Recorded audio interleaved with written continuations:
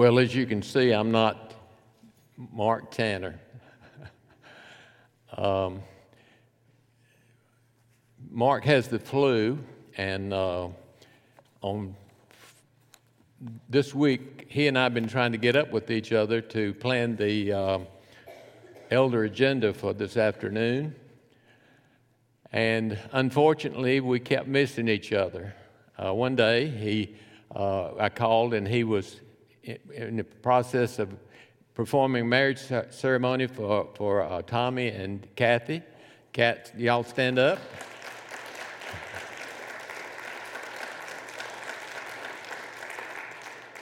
So when I finally got up with him, it was Friday. He was so sick Thursday he couldn't call me back, and so when I finally he called me on Friday morning, and he sounded pretty bad, as you can imagine, with somebody with the flu. And so I asked him how he was feeling, and he told me. And he said, well, I think that I can't preach, but I will if I have to. He said, I asked Bentley Sadler. Is Bentley here? I thought maybe he was hiding this morning, because Mark asked him if he would preach before I talked to him. Interestingly, he didn't ask me if I'd preach. He asked Bentley, because Bentley is so famous and well known. So anyway, so I told him, I said, well, I'll try to find somebody, but you don't need to be there. I thought for your sake and for his, he didn't need to be here. So I tried a couple of people, and guess what? I couldn't find anybody. So at any rate, I told him, I said, well, I called Bentley back, because Bentley called me in the meantime and said, well, I will do it if he can't. Well, I said, well, I felt bad, because Bentley has done it several times, and I haven't done it for a long, long time. And so I told Bentley, I said, well, if you don't feel like doing it, well, I will do it. He said, well, I'm looking forward to hearing you. So here I am. You're stuck with me. I believe that everything happens for a reason, and it's for God. It's all in God's plan. I'm really wanting to decline today, but here I am, because I think that's what God wanted me to do. I believe that God has given me the ability to speak in public, even though I often stumble when I do. My wife tells me I often say things the opposite of what I mean. So, and my Sunday school, our life group can tell you that I stumble over words all the time.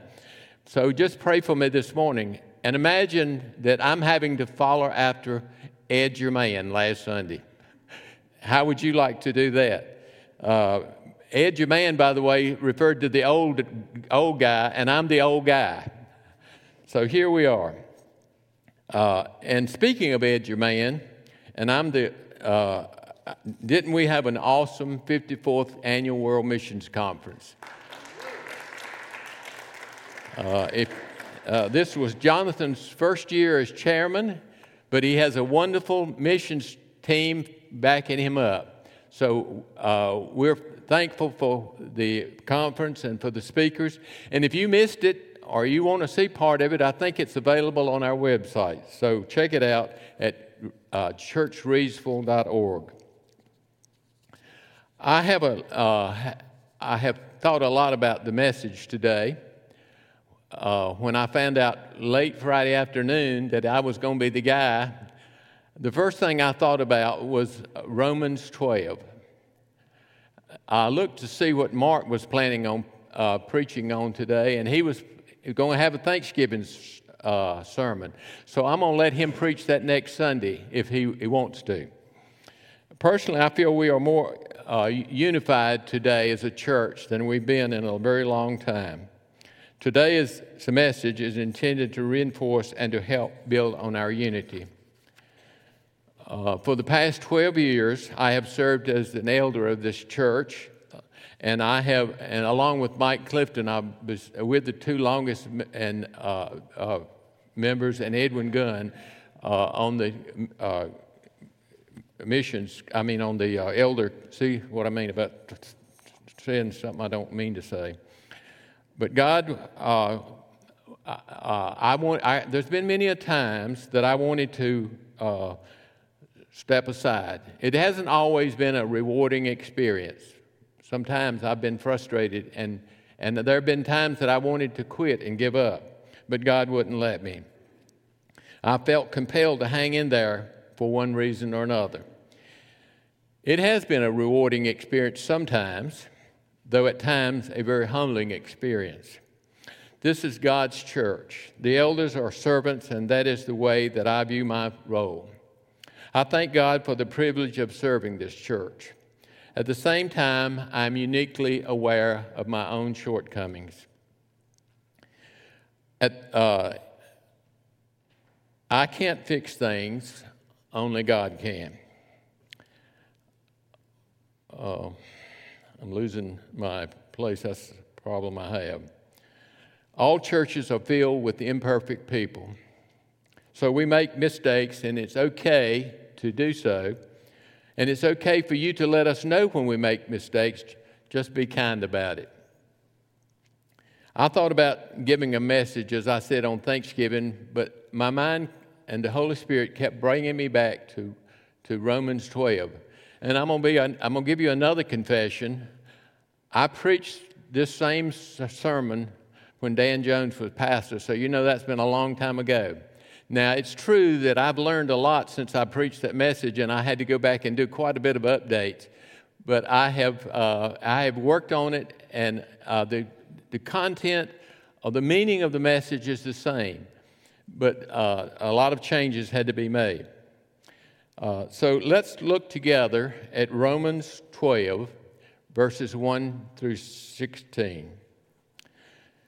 And I'm reading, Mark Tanner uses the ESV, and my friend Kevin back there is always giving me a hard time about using the NASB 1995 edition, but me and Mike Clifton love that version, so that's the one I'm going to use this morning.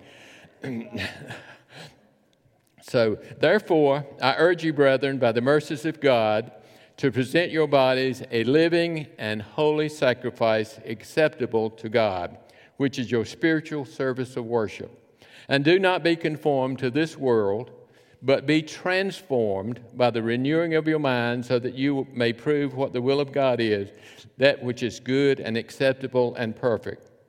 For through the grace given to me, I say to every one of you not to think more highly of himself than he ought to think, but to think so as to have sound judgment, as God has allotted to each a measure of faith. For just as we have many members in one body, and all the members do not have the same function, so we, who are many, are one body in Christ, and individually members one of another. Since we have gifts that differ according to the grace given to us, each of us is to exercise them accordingly. If prophecy, according to portion of his faith, if service, in his serving, or he who teaches in his teaching, or he who exhorts in his exhortation. He who gives with liberality, he who leads with diligence, he who shows mercy with cheerfulness. Let love be without hypocrisy. Abhor what is evil, cling to what is good. Be devoted to one another in brotherly love, giving preference to one another in honor. Not lagging behind in diligence, fervent in spirit, serving the Lord, rejoicing in hope, persevering in tribulation, devoted to prayer, contributing to the needs of the saints, practicing hospitality. Bless those who persecute you, bless and do not curse, rejoice with those who rejoice, and weep with those who weep. Be of the same mind toward one another. Do not be haughty in mind, but associate with the lowly. Do not be wise in your own estimation. As Christians, God has given all of us the gifts that he expects us to use for to serve him. The late Henrietta Mears, in her book, What the Bible is All About, said, until we have been saved by his grace and transformed by his love, we can do little for God. But when we present ourselves to Christ and become filled with his love, we can find much to be done. Christ wants a living sacrifice, not a dead one. Many will die for Christ. Few will live for him. One definition of the modern Christian is a person who will die for the church he will not attend. How many of us say nothing when Christ's name is brought into question or used in vain? I would add that our sacrifice must be holy. What exactly does holy mean? One definition I found said dedicated to religious use, belonging to or coming from God. There's a deeper meaning because there is a relationship between holy and whole. In Hebrew, the word translated holy means to be set apart for a specific purpose. So my definition for holy is that we are set apart with a purpose to serve God, and unless we are holy, we are not whole. Under Jewish laws, the Jews were required to make animal sacrifices or ceremonial surrender to God. Note that the mercies of God form the basis for Paul's appeal. The demand is for a spiritual worship rather than a ceremonial worship. Paul is contrasting the worship that expresses the gospel under the new covenant with the external nature of Israel's temple worship. But true worship is embracing the whole of the Christian's life from day to day and includes the importance of congregational assembly, which is worship's primary focus. The consecration involves both body and mind. Paul urges us to present ourselves as living persons. The idea here is to yield ourselves to God and as expressed in Romans 6:13 and 19. And do not go on presenting the members of your body to sin as instruments of unrighteousness, but present yourselves to God as those alive from the dead, and your members as instruments of righteousness to God. I am speaking in human terms because of the weakness of your flesh.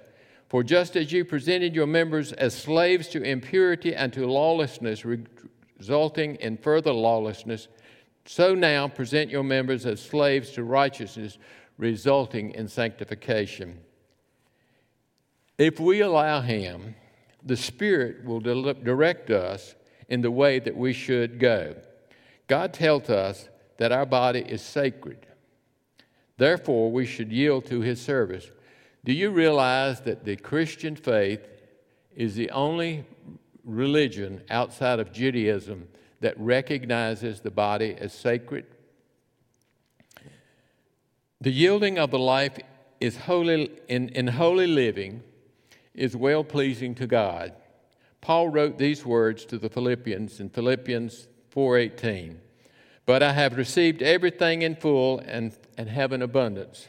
I am amply supplied, having received from Epaphroditus what you have sent, a fragrant aroma, an acceptable sacrifice, well-pleasing to God. The living and holy sacrifice also includes the mind. But notice what Paul says. Do not be conformed to this world, but be transformed by the renewing of your mind. Before our minds can be offered as a living sacrifice, it must first be renewed. Do you understand what this means? It means that we recognize God's will as right and fit and ideal. This is a miracle of transformation, a readjustment to both present and eternal realities. Transformation requires change, a change of mind or heart, if you will, to recognize God's will. Being a living sacrifice requires us to be humble. Paul declares that gifts that come from God ought to be used with humility. It is easy for us to fancy ourselves and become self-important. Therefore, Paul says we must remember that the gifts we have come from Him, from God. Every Christian ought not to be so conceited in his self-estimate, but to think of himself and his gift with sober judgment. We must measure ourselves by the standard that God has given us in faith. Paul uses a picture that we can all relate to in every culture, the body, to define the nature of the Christian community. The church is made up of many people with different and diverse gifts, but all part of one body, the body of Christ. When Paul refers to us as the body, he is clearly thinking of the Christian community as a living organism made up of various members cooperating in mutual service. We need each other. Those endowments given by God to every believer by grace are to be used in God's service. The words grace and gifts come from the same root word.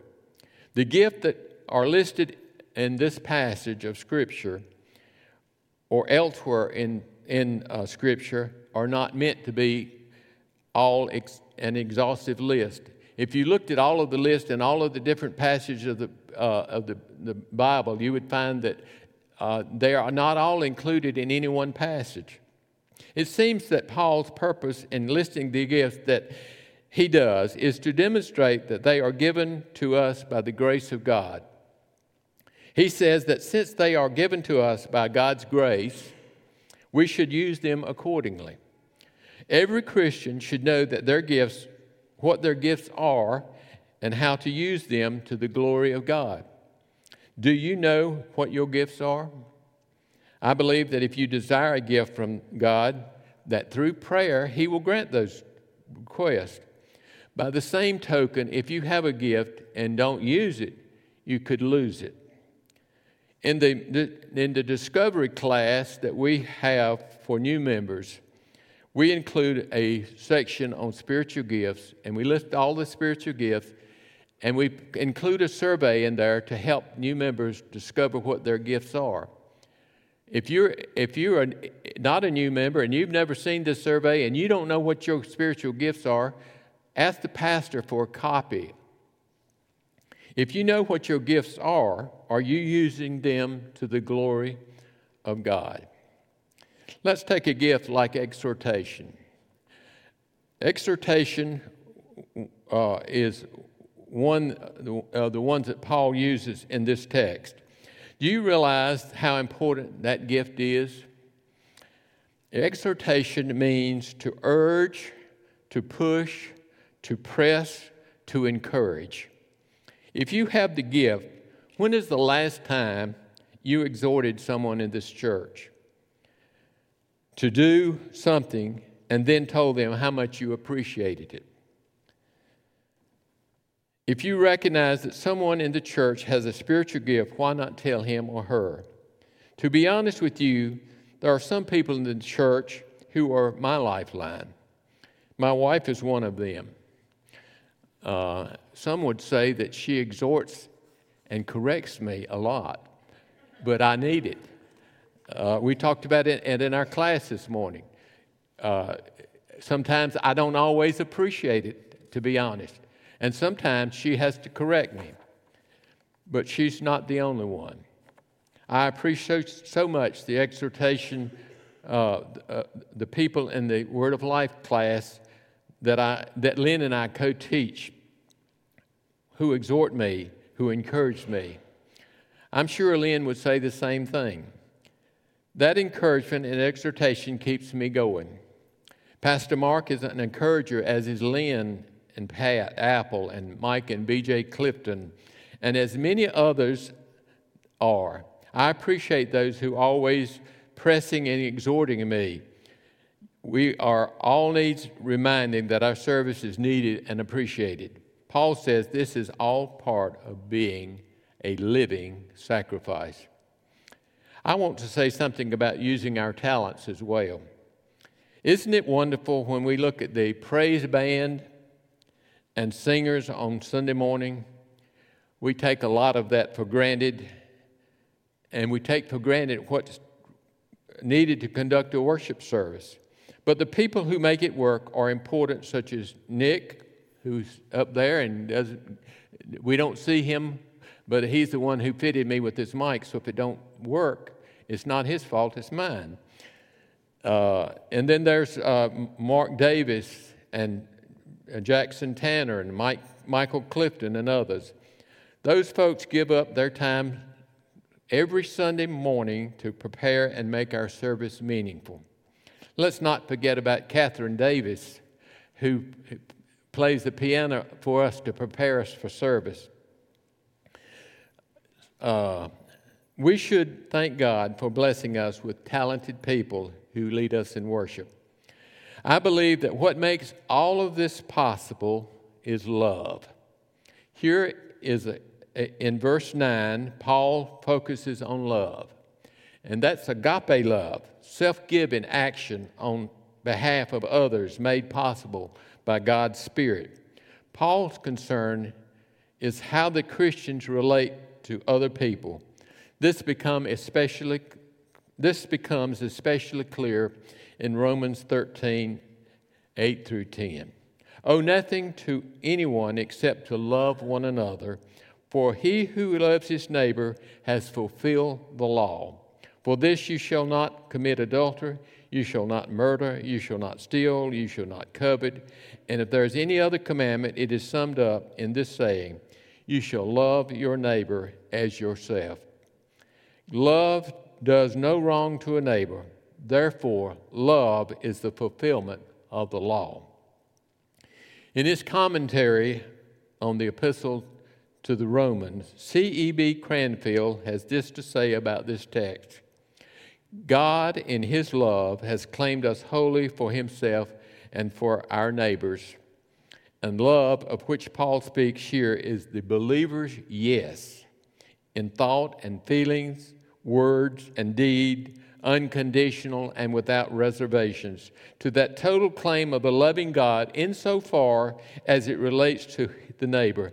A yes, which is no human possibility, but the gracious work of the Holy Spirit. Do you understand what that means? Do you understand what Cranfield is saying? Except by the gracious work of the Holy Spirit in our lives, we cannot love without reservation, unconditional. Paul says we must love without hypocrisy. He says it must be genuine, not counterfeit or showy. It is possible to pretend, even to oneself, to love others. John Calvin wrote, "It is difficult to express how ingenuous almost all men are in counterfeiting a love which they do not possess. They deceive not only others, but also themselves, while they persuade themselves that they have a true love for those whom they do not only treat with neglect, but also, in fact, reject." Paul says that the type of love that the church should demonstrate is what we call Philadelphia. And that's where the city of Philadelphia gets its name, brotherly love. This is the tender affection found in families. How appropriate this love is to those in the church, which is the Christian family. Cranfield argued on theological grounds that the fellow believer is the representative of Christ to me. Therefore, you are to honor your fellow Christian above yourself.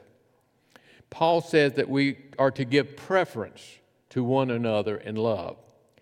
It's not unusual for folks in the church to get all stirred up about one thing or another.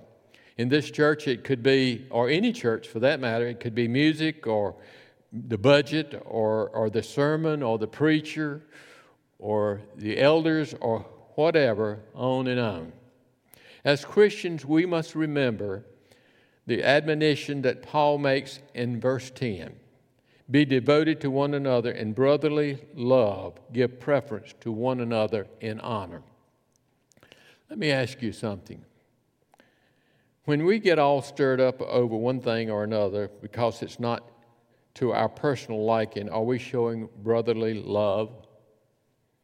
I don't care on which side of an issue you find yourselves. Being part of the body means you are a working part. You shouldn't go out and get stirred up and get other people stirred up in the process. You want to promote harmony. You want to practice brotherly love. What must we do? First, we must recognize that change is inevitable. That doesn't mean we change our message. God forbid. Folks on both sides of an issue must step back and recognize that we are all part of the family of God. Give preference to one another in honor. Notice that Paul says we shouldn't lag behind in diligence and that we should be fervent in spirit. I'm certainly not a Greek scholar, so I can't necessarily go back to the original language. But I do know the English meaning of the word diligent. It means that you are thorough, attentive, and careful. And following as it does Paul's admonition on love, I believe that we could safely say that love requires diligence, it requires thoughtfulness, it requires attention, and it requires care. The word fervent means to be passionate, ardent, eager, zealous. Not only are we to be diligent, we are to be passionate. Some people have a passion for certain music or certain foods or certain sports or certain books. The idea here is love. It allowed to rule will never let passion or diligence to lag in our spiritual service.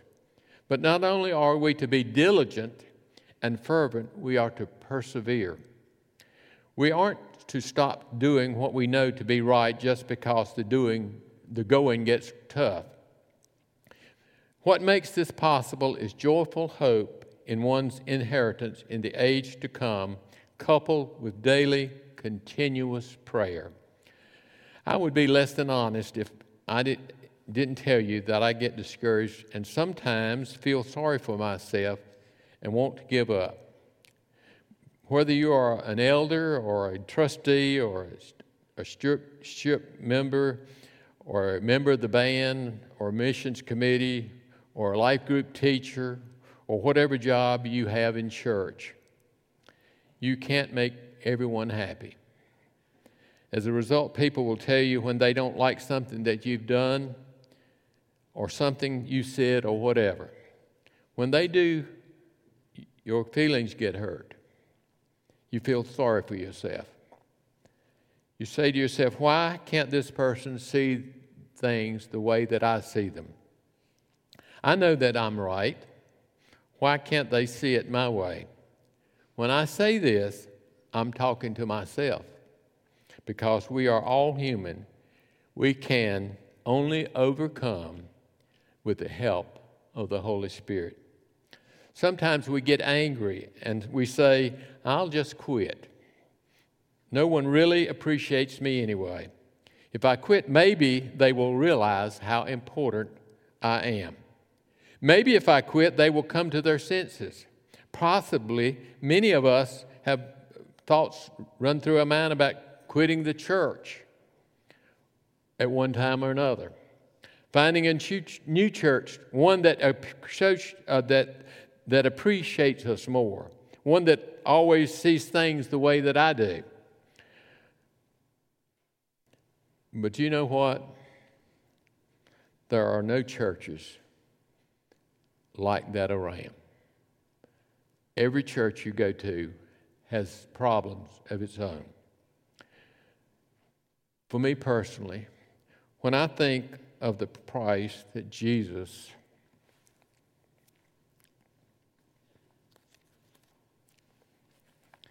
paid for me on Calvary.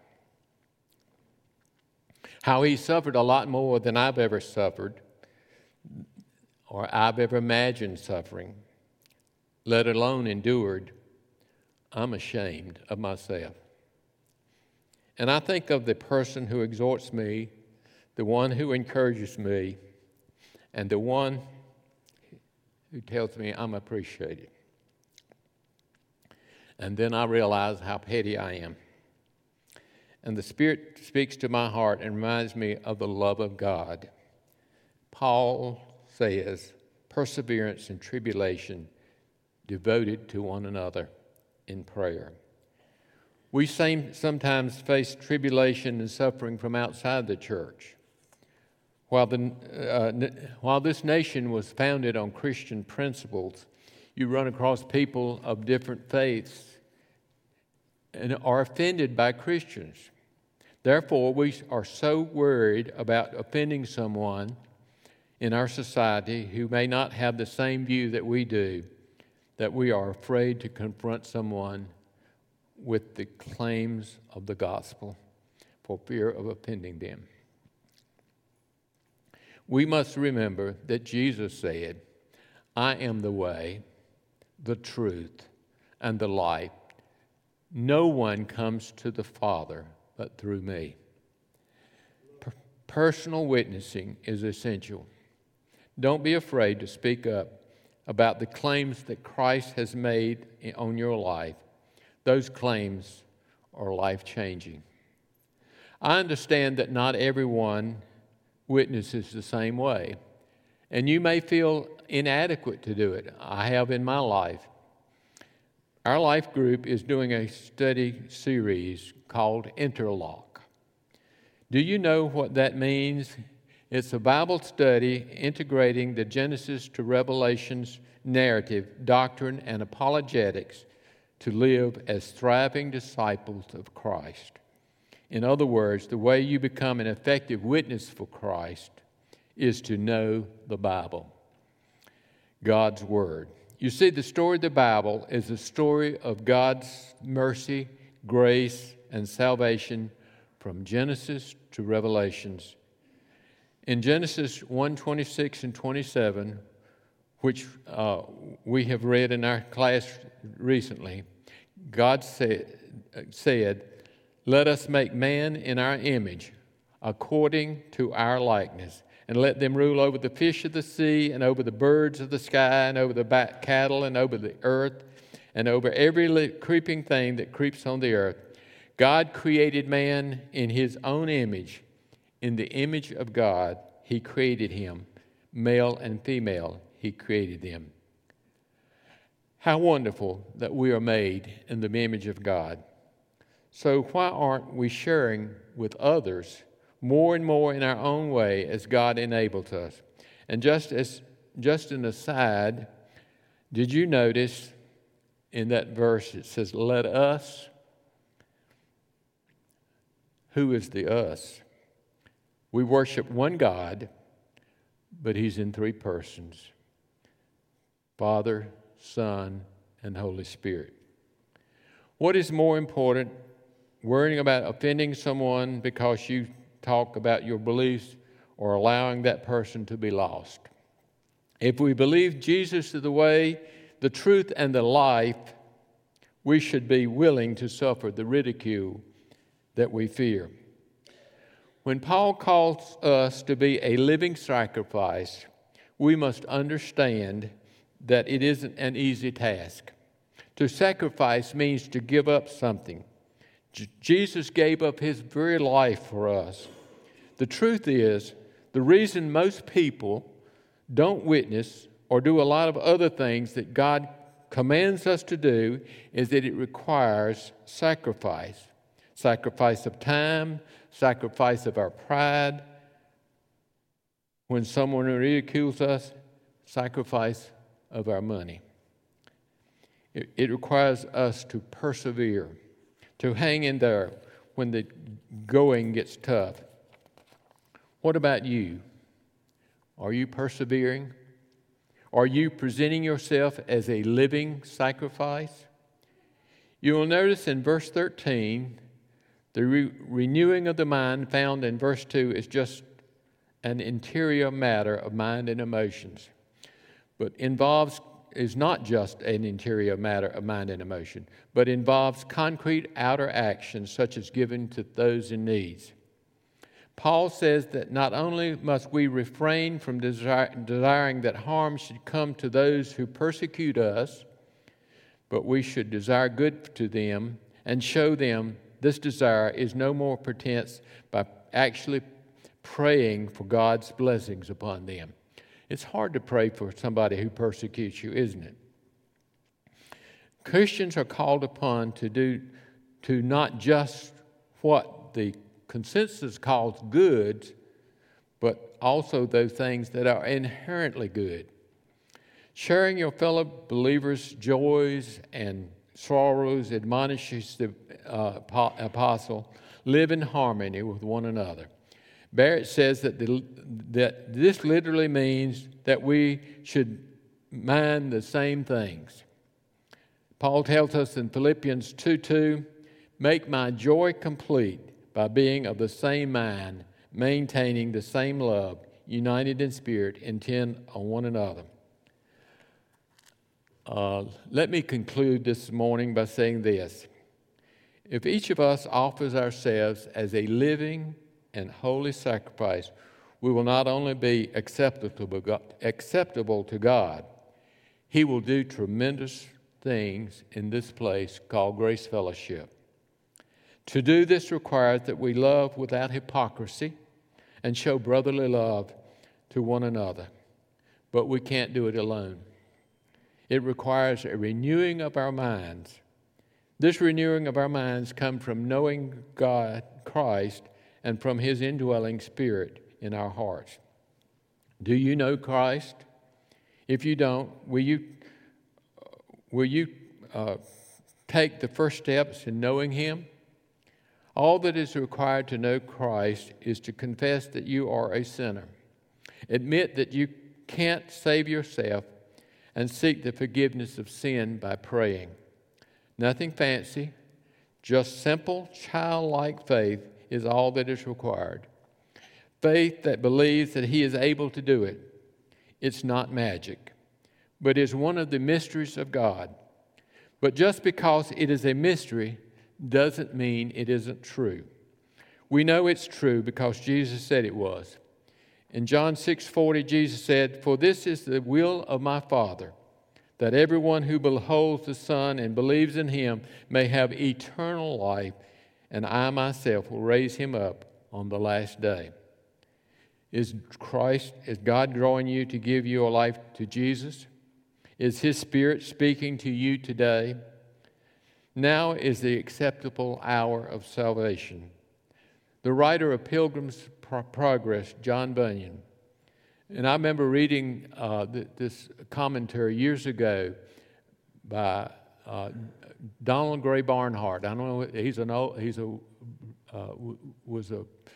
This is when I was in my early 30s, but Donald Gray Barnhart quoted this passage from the Pilgrim's Progress because he said that until he read this particular verse that I'm going to quote, he thought I was lost and undone with no hope.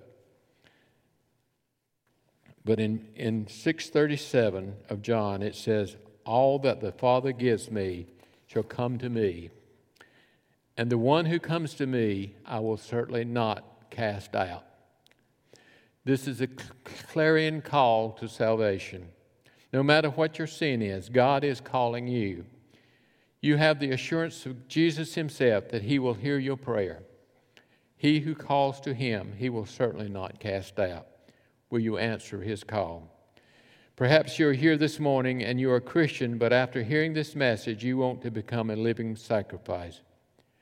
Will you answer the call? Let us pray.